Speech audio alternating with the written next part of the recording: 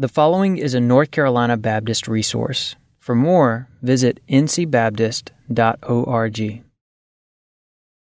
What I'm going to do is just kind of go over what's in the book manual here. This is a kind of a digest of the whole manual. We've got a lay renewal manual that's really far more detailed than this. We designed this so we give a pastor a kind of a real quick way of learning a little bit about church renewal.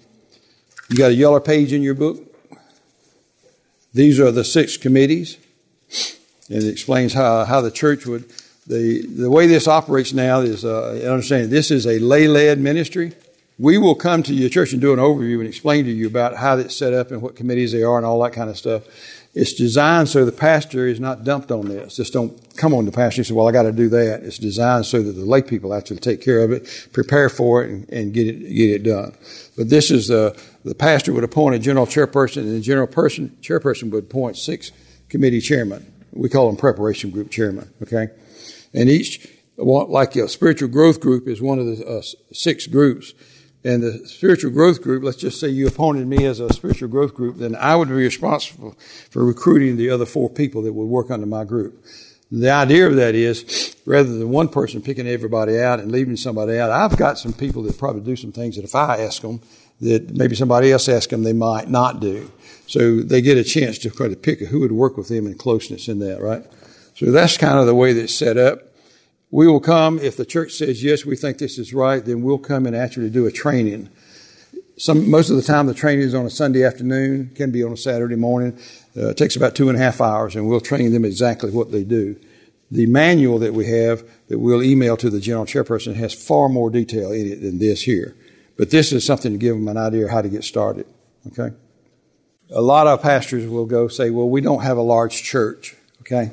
One of the best renewals we ever did was up in Altoona, Pennsylvania. They had 12 members, right? So we just design it. We bring a music leader, a youth leader, a children's leader, and a preschool leader.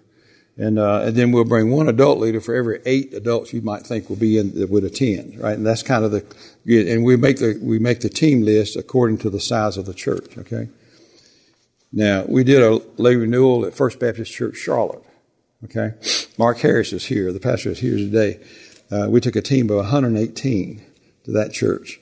Now, we've got about 2,000 team members that are signed up. In fact, you can register to be a team member and go with us. And any pastor, but we got some pastors that go with us. And you can come and be with us Friday and Saturday and be back at your church Sunday if you like to. But so we've got a website, churchrenewaljourney.net, and it says team member registration, and then it also has application for a renewal weekend, okay? So that's kind of the way we did it. If you're interested, you can do that. Or you can call me and I'll fill it out for you, okay? So that's kind of the way you get it started. You ask for an overview first. We'll come and do the overview, and then the church decides we want to do this. Okay, then we'll get it. The church will set a date, and we'll back up 8 weeks from that and come train the committees. And then the committees have got 8 weeks to prepare the church for the weekend. We do it through cottage prayer meeting type meetings. Like we used to do for the revivals we used to do years ago when we had 2 and 3 week revivals, okay? We have a PowerPoint presentation that we use, and if we come, overview usually during the Sunday school hour. Take about 45 minutes, and that gives us 15 minutes of question and answers, okay? Can be done on Wednesday night or can be done on a Sunday night. It's really not appropriate to do Sunday worship. It's not a Sunday worship service because we want them to be able to ask questions back and forth. If you're interested, we'd love to come. You can go online and fill out an application, and it sends it to me. There's no cost to the weekends whatsoever except the meals. And on the Friday night, there's a church-wide meal, and we suggest it be the simplest paper plates, plastic silverware, and all that kind of stuff. Saturday lunch, and then Saturday night is a supper, and usually it's covered dish type thing. So it's not an expense. That's the biggest expense to the church is just the meals. Most everything else is done by downloading from the resources and our email communication. And by the way, when they sign up to be a team member, also when they sign up, it says we want every one of our team members to have background checks. A place in Florida called protectmyministry.com, North Carolina Baptist Men uses the same one. And they will do a background check for you, and you can pay them $10.50 or something like that. They give us a special discount on that. So anybody that comes to you they have background checks. Okay. we had a renewal at Westside Baptist in Red Springs, North Carolina.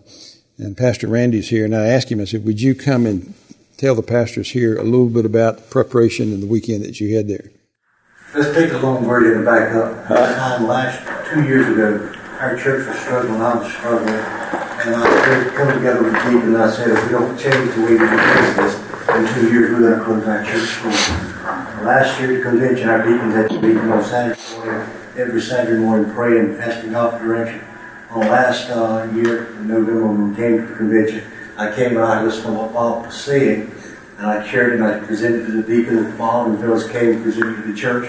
In April, we had our late renewal. It jump-started the church. Not this coming weekend, but the next weekend, we will be having our equipping weekend, where we will learn what our spiritual church calling is, and we'll also do our commissioning service. Tonight we had our testimony, which was on Sunday night. We had 30 people in attendance, so there again, you don't have to have a large crowd. Just obedient hearts wanting to do the will of God. Had 30 people show up that night. We begun at 6 o'clock when testimonies up, when the prayer started the testimonies. 2 hours and 15 minutes later, I shut it down and told them to go home. And I let myself, because I was not going to spend the night with them. Well, we took a survey that night, and 100% of them said we want to go to the next step. So it will jumpstart your church if it's struggling spiritually. Amen. And Sunday night service in my church in 1972, we started at 6 o'clock, and we had 2 microphones, and we had church members just lined up waiting to speak and tell about what the weekend. We say, what has the weekend meant to you personally and corporately to our church? I mean, what does it mean as a corporate body? They testimony after testimony after testimony. Somebody in the background hollered out, some old guy in the background hollered out, it's 9:45. We can't stay in here all night long. So we stopped it in the sanctuary and picked back up in the parking lot and went to 10:45. Hugging, healing, walls coming down, people loving on each other like nothing I've ever seen in my life. And I say it's probably the closest thing to Pentecost I'll ever experience. It happens at every church we go to. Please understand, we don't bring the Holy Spirit with us. The church stirs him up in their 8 weeks of preparation. He has never failed to show up in a powerful way on every weekend we've ever gone. I've got 55 letters on our website from pastor after pastor after pastor talking about what happened in their lay renewal weekend. I got one from Mark Harris, pastor of First Baptist Charlotte. That's one of my favorite letters. He says, in 20 years of ministry, he said, I've never seen the Holy Spirit move in my church like he did Sunday night. Now, Sunday night, the team's already gone home, so the church gets to talk about all those weird people all they want to that came. But it's an awesome weekend, and the purpose of it is to get the church together. One of the questions they ask on the lay renewal on Friday night, in fact, is what we do is we number off. Like everybody sits in the same place in the sanctuary most all Sunday. And so we'll number off 1, 2, 3, 4, 5, where the husbands are not with their wives. We found out if husbands and wives together, one of them will talk, but the other won't. But if you divide them, both of them will talk. So we number them off. And what happens is you're in a small group with somebody that sits in the back of the auditorium that you never get. We sing these songs and go shake hands, but we never get back there. So you're in a small group that you normally don't talk with. And one of the first questions they ask is the same question they asked in 1972.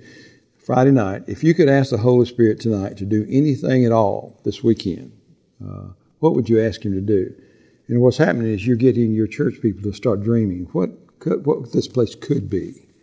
One of the other questions is, what would you like to see God do in your own personal life? You know, Saturday morning we have coffees in the homes, and I can come to your home and spend 30 minutes and know how to more pray for you than 6 months in the sanctuary.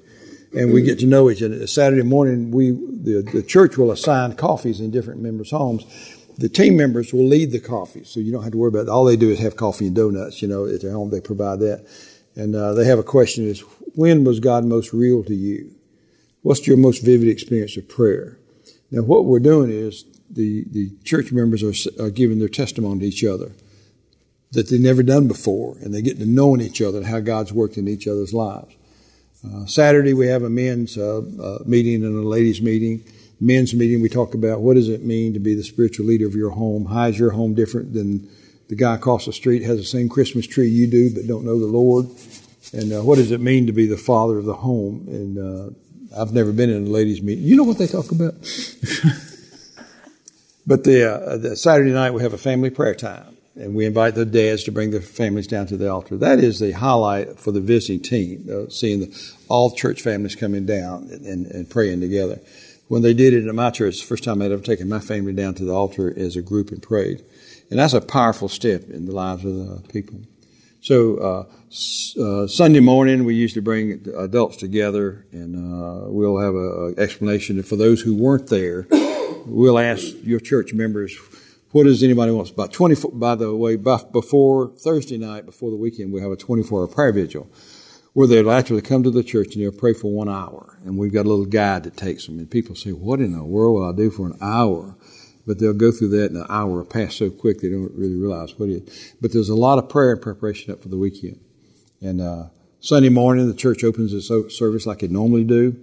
And the idea of that is so that people that come that wasn't there for the weekend won't say, who's these weird people that's running our church, you know.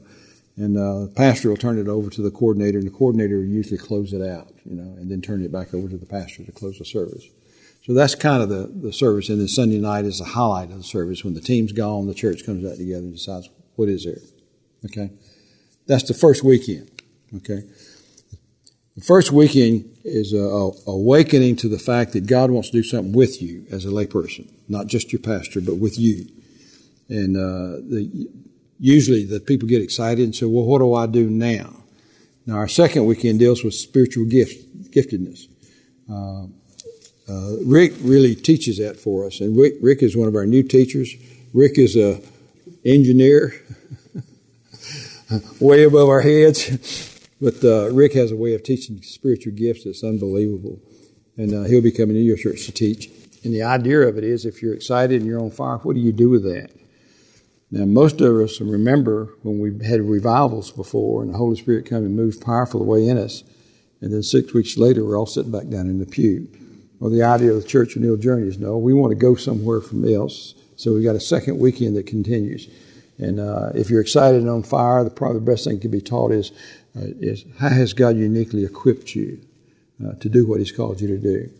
I'm totally convinced that our churches are full of people that have no idea what God wants them to do. And I don't think they've experienced the joy of saying yes to Him and seeing Him and His Holy Spirit work through you. I think that's the greatest thing that happened in any layperson or any pastor for that matter, seeing God do His work through you. And George Barner, a few years back, put out a survey, and in order to be in a survey, you had to check that you was a born-again Christian. I don't know what the kind of Christians they are, but you had to check. And one of the questions they asked was, what is your spiritual gift? And of the thousands and thousands of born-again Christians that took the survey, less than 3% had any idea what their spiritual gift was. Now, you ask me, what's wrong with our churches today? God empowered us with supernatural abilities called spiritual gifts. And if less than 3% of us know what our gift, no wonder we're struggling. The second weekend is, how do you find these gifts? What gifts goes with what ministries and that type of thing? And I'm excited about your church because your church through the first weekend got excited, got awakened. If you don't do anything with that, that'll be a great weekend. You say, man, I remember back then when we had that weekend. But if you take it to the next step, you're going to see it change your church because people are going to find where is the joy of serving God and what is it that I can do that serves Him and let Him work through me to accomplish His kingdom goal. And I totally believe that when a layperson finds that, Satan has no more, he can't compare to that. Saying yes to the Holy Spirit and let Him do His kingdom work through you is the greatest thing that can ever happen. I don't think Satan has anything to compare with that. But I'm totally convinced that we've got churches full of people that's never experienced that. And it's hard to explain to them how that works. I've asked Rick if he would come and say just a little bit about the second weekend. Explain a little bit about what his teaching is. The second weekend has two different flavors.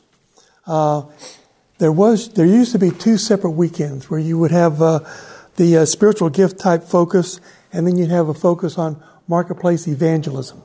What do you do with your spiritual gifts in your marketplace? We have now combined those two together. So there's two different ways to go about it, but most churches are choosing to do this combined weekend where you do look at both spiritual gifts and what do you do with those spiritual gifts in your marketplace. because God has called us all to be ministers, where He's brought us. I approach it from a little bit different. I have to have a starting point. And my starting point, I went through a real spiritual crisis where in a matter of 7 months, first of all, I was a nuclear engineer, was my daytime job, and on the evenings and weekends I pastored a small church in southern Ohio. And in a matter of 7 months, first of all, our son, who had just graduated from the Naval Academy and was scheduled to go to seminary, become a chaplain in the Navy, was murdered. 7 months later, I found out I had esophageal cancer. I was only given a 12% chance of living 5 years. And this last April 7th, I celebrated 20 years. And but I've had a whole lot of complications. And it resulted in me having to give up my job as an engineer and also to give up my pastorate.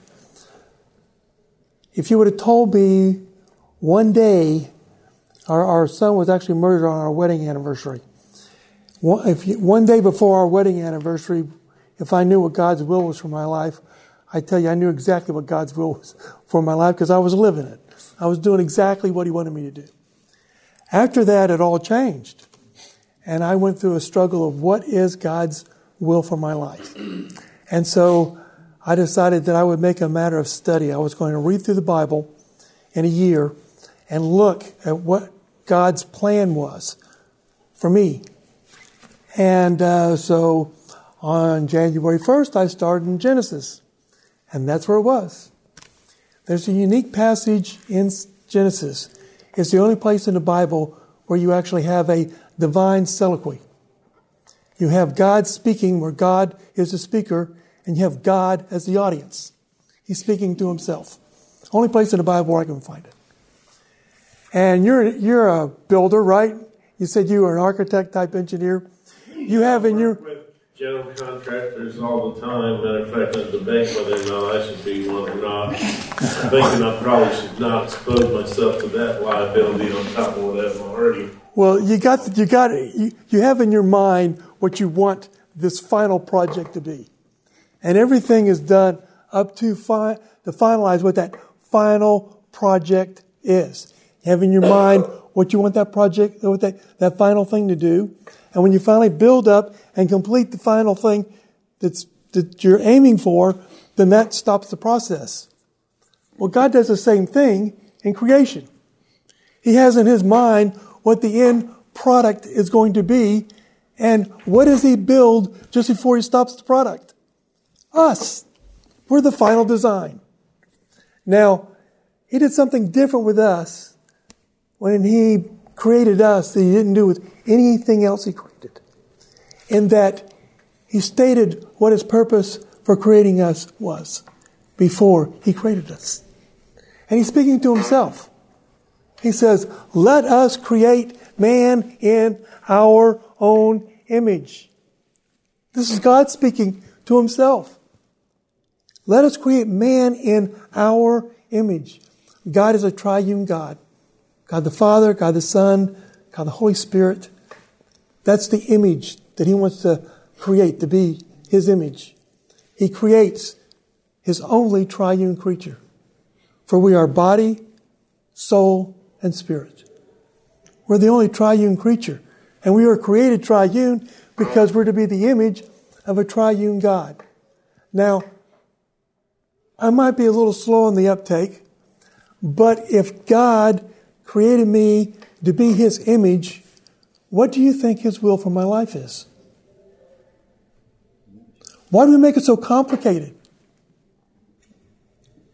His will for my life is to be what He created me to be. It's just that simple. So that's what I begin with, looking at that. What does that mean to be in God's image? Well, if you look at commentaries, they make it sound like that's a metaphor, a description that God is talking about. Do you really think God has to use a metaphor to better explain to Himself what He means? I don't think so. Because the same God that created the universe, created the laws of physics that make the universe work. See, I actually have my degree in physics. One of the things the last course I took in college was a doctorate level course in optics, and we studied about images. There's only one purpose that an image is created. Somebody's got to see the image. If there's nobody to see the image, there's no reason to have the image. He creates Adam, but Adam isn't complete.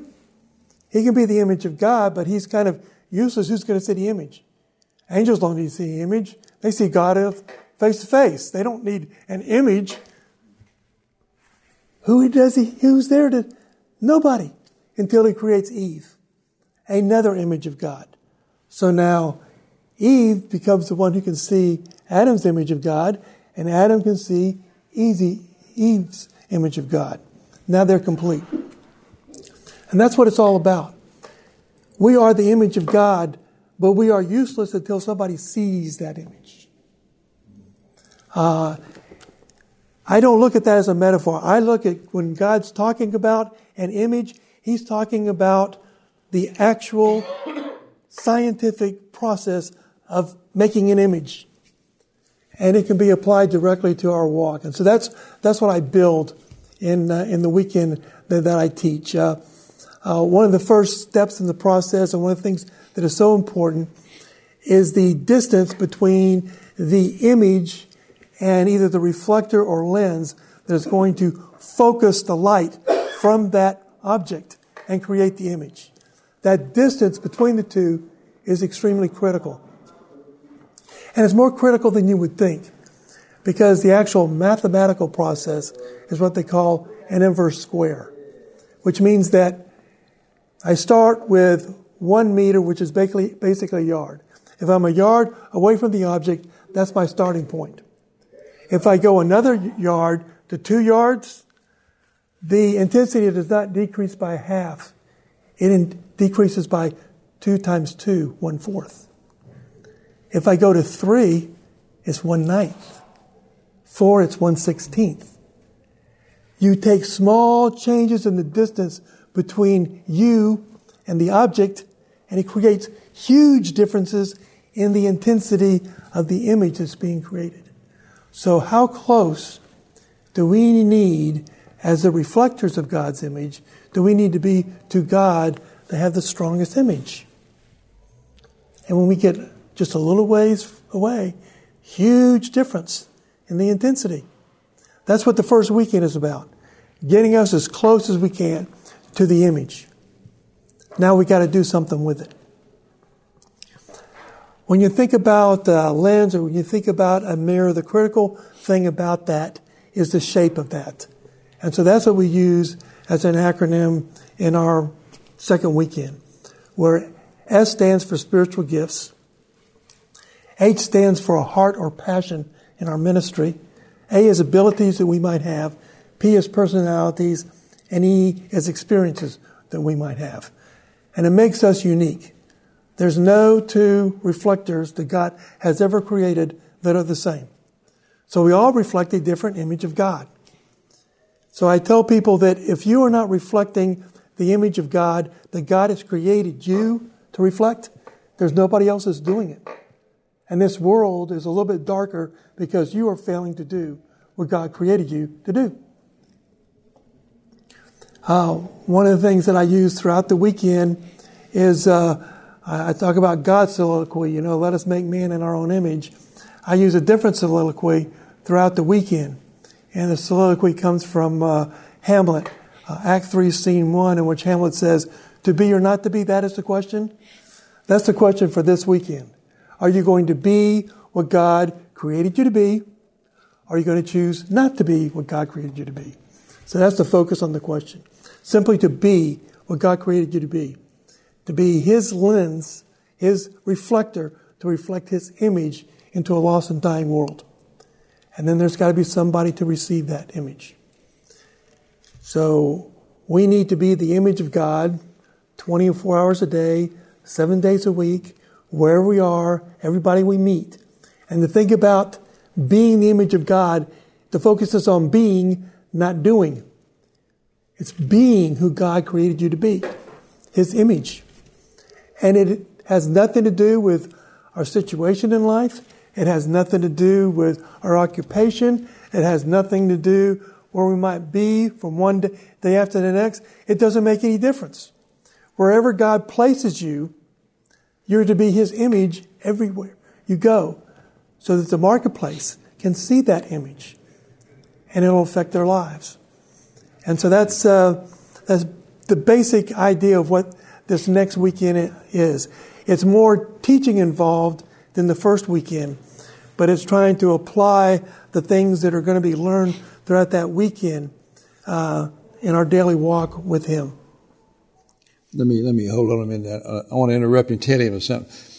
When we had the lay renewal in my church in 1972, God sent a visiting couple that stayed with our home. We housed a visiting couple.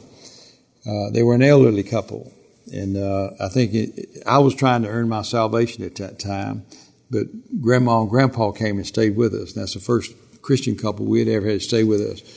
And I've tried through the years to explain. I said, I don't know how to say it, but when you used to see pictures of Jesus, He'd have a halo behind Him. You don't see that anymore.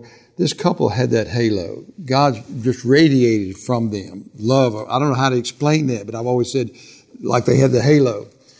But when Rick was telling me about that, that's what I saw. I saw God's image in that couple.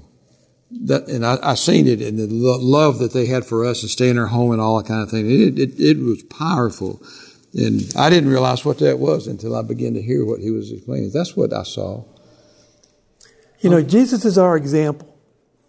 And Jesus was both fully human and fully divine. And it was that combination for His ministry. Same way with us.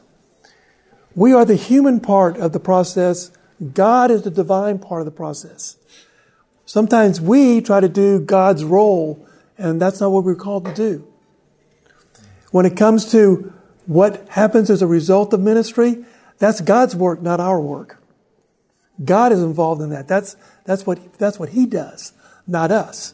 You know, God needs He needs for people to see His presence, and we become the feet, the human aspect that brings that to those people. But it's God's work that's being done. God has called us into what I call a collaborative process. You know, we used the Great Commission a lot in this weekend. And in the Great Commission, the verse before is an important verse because Jesus says, all authority has been given to me. Jesus is our general. Now, as a general's got responsibility and he's got authority. He can delegate authority. He cannot delegate responsibility. Jesus has delegated His authority to us. So we have the authority to go in His name. But He's still responsible for the outcome. We aren't. We're just responsibility to be the authority that brings it. He still is responsible for the outcome. You can delegate authority, but you can't delegate responsibility. And Jesus never has. The final product is His work, not our work. And sometimes we fail to realize that. We get so confused with what the results are that we fail to realize that that's God's work and not our work. But then, of course, after that, there's a empowering weekend, which deals with the power of prayer. And that's what these weekends are all about. These weekends don't start on Friday when the team shows up. They start when the prayer starts, which is weeks prior to that. And for weeks, the church is praying for this weekend. The team members are being praying for the weekend. And on Friday night is a wonderful night because the two prayer groups get together for the first time. That's when the two prayer groups get together. We've been praying for the church has been praying for the church, and now the two of us get together. Prayer is what it's all about. And that next weekend is all involved with the right kind of praying for the kingdom of God. It's kingdom of God praying. And so that's what the focus is on that next weekend. And then that brings us to the final weekend, which is taking a look at what we used to call the Acts 1-8 weekend. I think now it's called the Sending Weekend, but it focuses on Acts 1-8. Or we start and, our Jerusalem, and then we start with our Judea, and then our Samaria, and then to the outermost parts of the earth. And how your church can get involved in every aspect of that by sponsoring different groups, sponsoring local groups, sponsoring state groups, sponsoring groups overseas, and how you as a church can get involved in that process of the Acts 1-8 and the Sending Weekend. In your folder, you have a letter from Pastor Bob. He just had his Acts 1-8 weekend, and his churches went through all 5 of the weekends. And in the Acts 1-8 weekend, we asked the churches to get outside the walls of them, and they adopt a church in their association, a church planner in their association. They decided, in fact, as they were checking with the Baptist Convention here and found out that there's different pockets of lostness. Have you seen that video? Well, they said rather than adopt a church in their area to work on the pocket of lostness, said they're going to be the church. And if you read that, you'll see that they said we're going to take care of our community and go after the pockets of lostness. But they also adopted a church through the Baptist State Convention. That's through the church planning in the Baptist State Convention. They've already adopted a church there. Now, when I say adopt a church, you ask any church planner, what do you need more than anything in the world? And they'll tell you, I need churches praying for me. So you adopted it in prayer. So they've already adopted a church in prayer that the convention is sponsoring. And we ask them also to adopt a church in the nation somewhere through the North American Mission Board, because they've had a church planning. And the third thing they do is they adopt a unreached people group.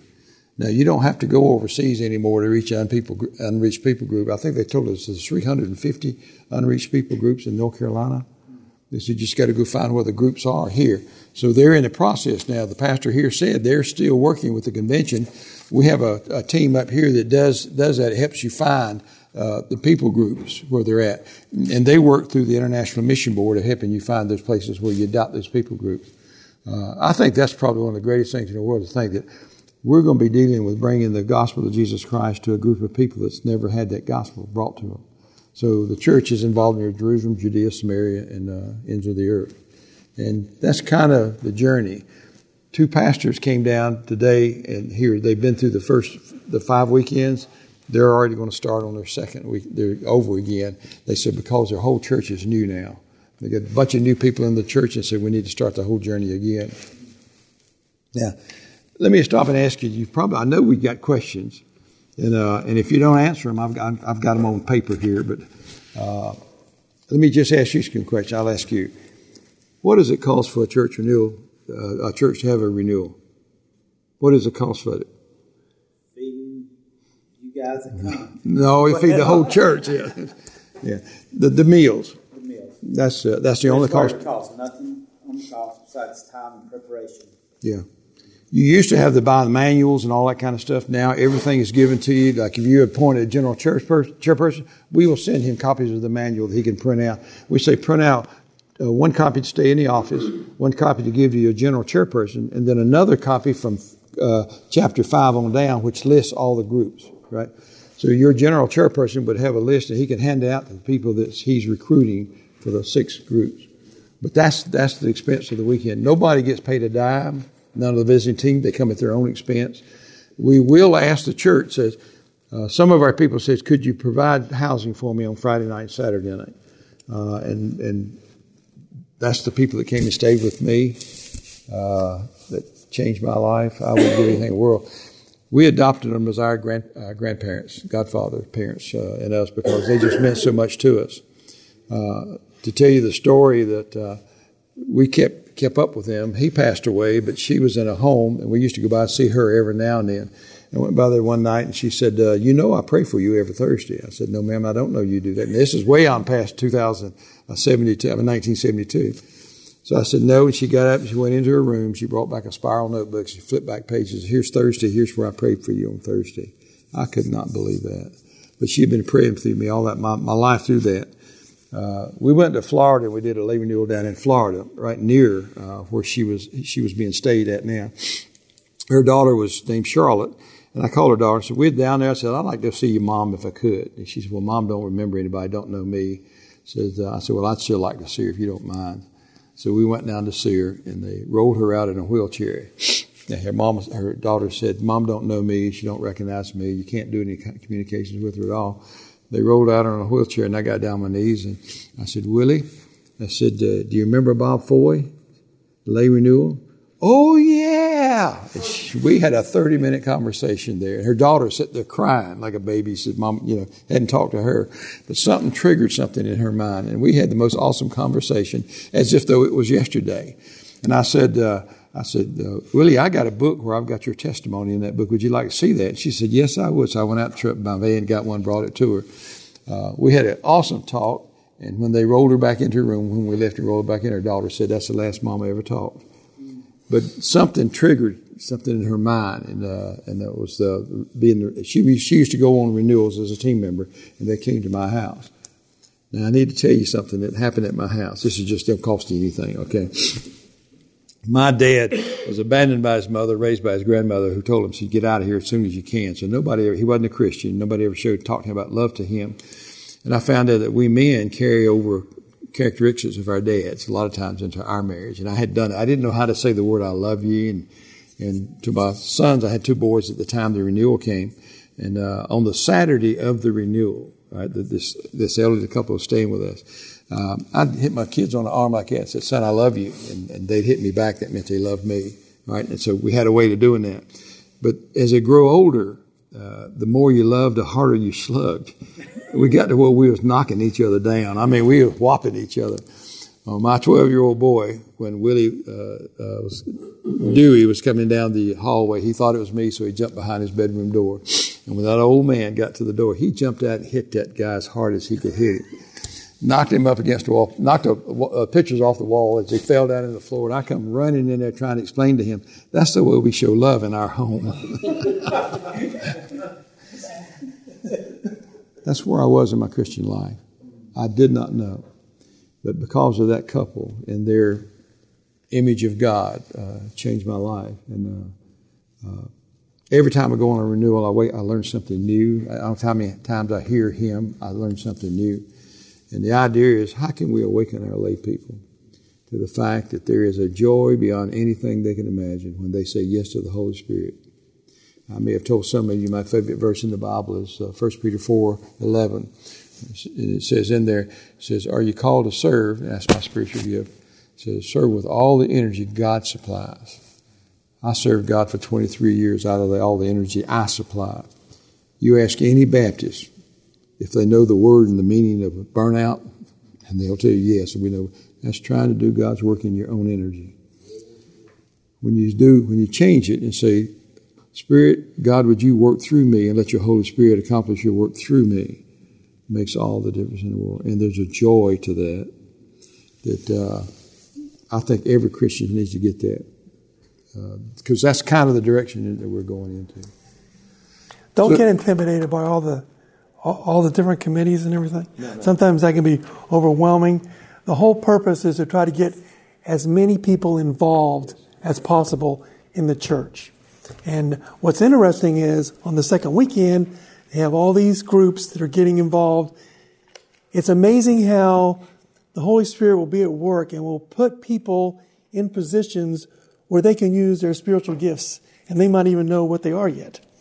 But He'll have a way of putting and organizing the groups and putting the people where they need to be so they can function the best. But that's what that purpose is. And you know, if they're smaller churches, like Bob has said, you know, I've been in churches where there was 200 or plus there on Sunday mornings, and I think the smallest church I've taught at was a church that I think we had 20 people there on Friday evening. So size is not the important thing. And it can be tailored to what the size of your church is. So one of my questions, y'all, from y'all's experience, how do you get your lay people excited about this? I mean, like, okay, we want to do this, but how do you communicate that to your initial lay person? We originally used to go and sit down with a pastor, and then the pastor would communicate to the church. Most of the pastors didn't know what they were talking about either because they had never experienced renewal. So they didn't. In fact, you've got a letter in your deal from a pastor in Monroe at Trinity Baptist. He had no idea what a renewal was, but his is a reply. He said, I knew what revivals used to do, but you ought to see that. But we had an awesome weekend at his. But the idea of it is we could come and explain it to them. We can talk about it, and if the pastor appoints a general chairperson, then we'll send him everything he needs. We got banners, posters, and everything that's on the website that we can send them to help promote it, for the publicity of it. So we can tell them what it is. Usually, if the general chairperson that you pick has an idea, and by the way, one of the best ways to do it is if you appoint a general chairperson, let him come with us on a weekend and experience it. Because I can tell you all day long, but you've got to experience it. And we've had many, many people come and say, well, I'll come on Friday night, but I ain't coming Saturday morning. You come on Friday night and see what the Holy Spirit's doing. You'll usually change your mind and come on the rest of it. But a lot of pastors say, how do I get my people excited to do this? Well, that's not your job. Let us come and get your people excited. Let us train your committees like that. And when we were at Randy's church, I think when we did the first training, I think your general chairperson was really wondering how in the world is this going to happen. Same thing you're asking, We were all overwhelmed. Yeah, overwhelmed. We're going to find all these people. Yeah. But you don't have to worry about that. No. God provides for himself. Yeah. And we've got the committees on something, whereas a smaller church can combine a couple of the committees if they need. In fact, each one of the 6 groups has 2 of them they can combine. So if the general chairperson would take one of the responsibilities, then you combine 2 of the others, and you only need one other person, right? We've done this in Hispanic churches, right? I can't speak a word of Spanish, but we got a church in South Carolina. We went down and we went to train the committees. I couldn't speak a word of English. They couldn't speak a word of, Spanish. They couldn't.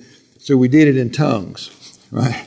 I would say something to them, and we'd go back and forth 15 times. They'd say, okay, you got it? You understand? Yes. Okay. Then we go. And I said, Lord, I don't know if it's going to work or not. Holy Spirit, he can speak in any language he wants to. We had the most awesome weekend we've ever had. Saturday night, we have a family prayer time. The pastor and his family was down praying over here, right? They were praying when most everybody else got through, and they all were coming back. And I went through the interpreter. We had an interpreter for the weekend. I said, tell them if the pastor's down here, rather than just talking among themselves, why don't they pray for the pastor while he's down here, right? His family's down here. Well, the interpreter interpreted that y'all need to come down here and pray for the pastors. That we didn't pray in for an hour. And the Hispanic people praise out loud. It's something new. It was meeting up. Wow, man, this is a powerful prayer meeting. But the whole entire church came back down again and got with the pastor and prayed for another hour. But it was a powerful meeting. But what I'm saying is I don't know how it works. I can't explain it to you. God puts the team together. He's put the perfect team together on every church we've been to. It's too many times it's perfect to just be accidental. Now, we did have one lady her name was Terry, and she had asked for housing. They had put her she thought she was a man, so they put her with a single guy. And I told her, I said, we need to change that. And Terry said, you told me that God puts the team together. You leave it alone.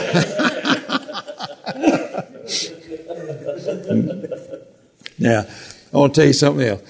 On our 3rd weekend at our church, usually we start off in the small groups. We'll have an icebreaker. We'll have a prayer and we'll have an icebreaker. And I'm going to do this with y'all 3 right there, okay? Let's just say this is group 1 and we're in our small group in there, okay? First thing we do is have a prayer, all right? And then we'll ask an icebreaker and says, tell me your name, how long you've been a member of this church, okay?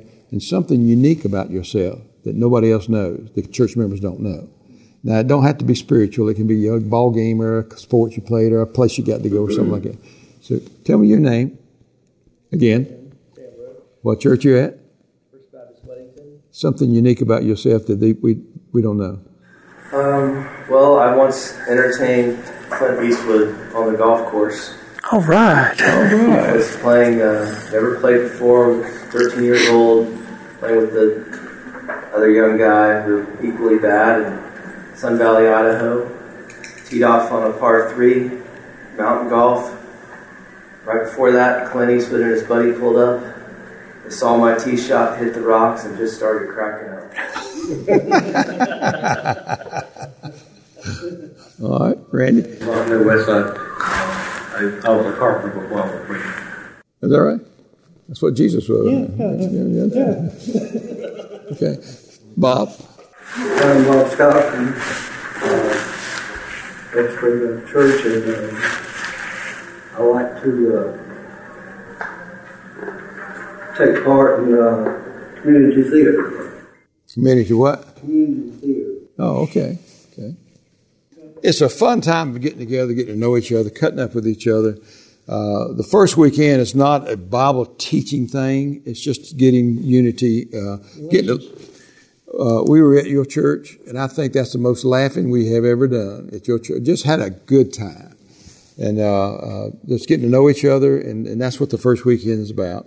Each weekend after that has teachings added to it. It takes you a little bit different place. So how close are the weekends now? It depends on the church. A small church can do them 6 months. Like when you do a weekend, one of the spiritual growth group, one of the responsibilities is to create small groups that start after the weekend, right? We had a prayer weekend at our church here a year ago, and after the weekend, we ended up starting 5 small groups that met. 2 of them met in homes, and the other 3 met at the church, right? And they went from 5 groups, and when those, I think 13 weeks was up, they started in with 8 groups. Lifeway says they've done a survey with all the churches that are growing. It says the churches that have small groups are the ones that are growing because you get to know each other and your family right there. But a church can do it. A normal-sized church, and I say normal size, somewhere about 175 to 100 people, could probably do it once a year, right? Now, there's 5 weekends, but we're combining 2 of them most of the time, so that's just 4. So you can do it a couple of years' time. But you don't have to do it every year. You can skip a year, do whatever works on the church schedule. You don't sign up for 5 weeks. You sign up for 1 week. And after that weekend, the church decides, do we want to take the next step? So you do it at your schedule. Now, I'll tell you this. Hardest thing in the world we found out to do is get a date on the church schedule. So the spiritual growth group, one of the things they have a subgroup called What's Next. And we ask them, go ahead and pick a date for the next weekend. We can always cut it out, change it, cancel it, or whatever, but get me a date that we can shoot for. You can create your own weekend if you want to, but that'll get something on the church calendar that we're headed toward. If you wait until the weekend's over, then it's got to be another year or so out, and usually if you do it within a year and a half, you're all right. If you go much more than 2 years, you lose the momentum of the first weekend. With ours for a while, it seemed like after we've done our first one in April, we thought we were starting to lose the momentum. So we went ahead and scheduled for ours in November, and you couldn't get there fast enough. Yeah. Well, it depends. It's a discipling. It's awakening, equipping, commissioning, empowering, and sending. So it depends on how quick the church wants to go through that, And here again, most larger churches will do it once a year. Okay. And you cannot compare weekends. No. Because no 2 of them are alike. Yeah. I mean. Any other questions? Thank y'all for coming, and don't forget your stuff on the table.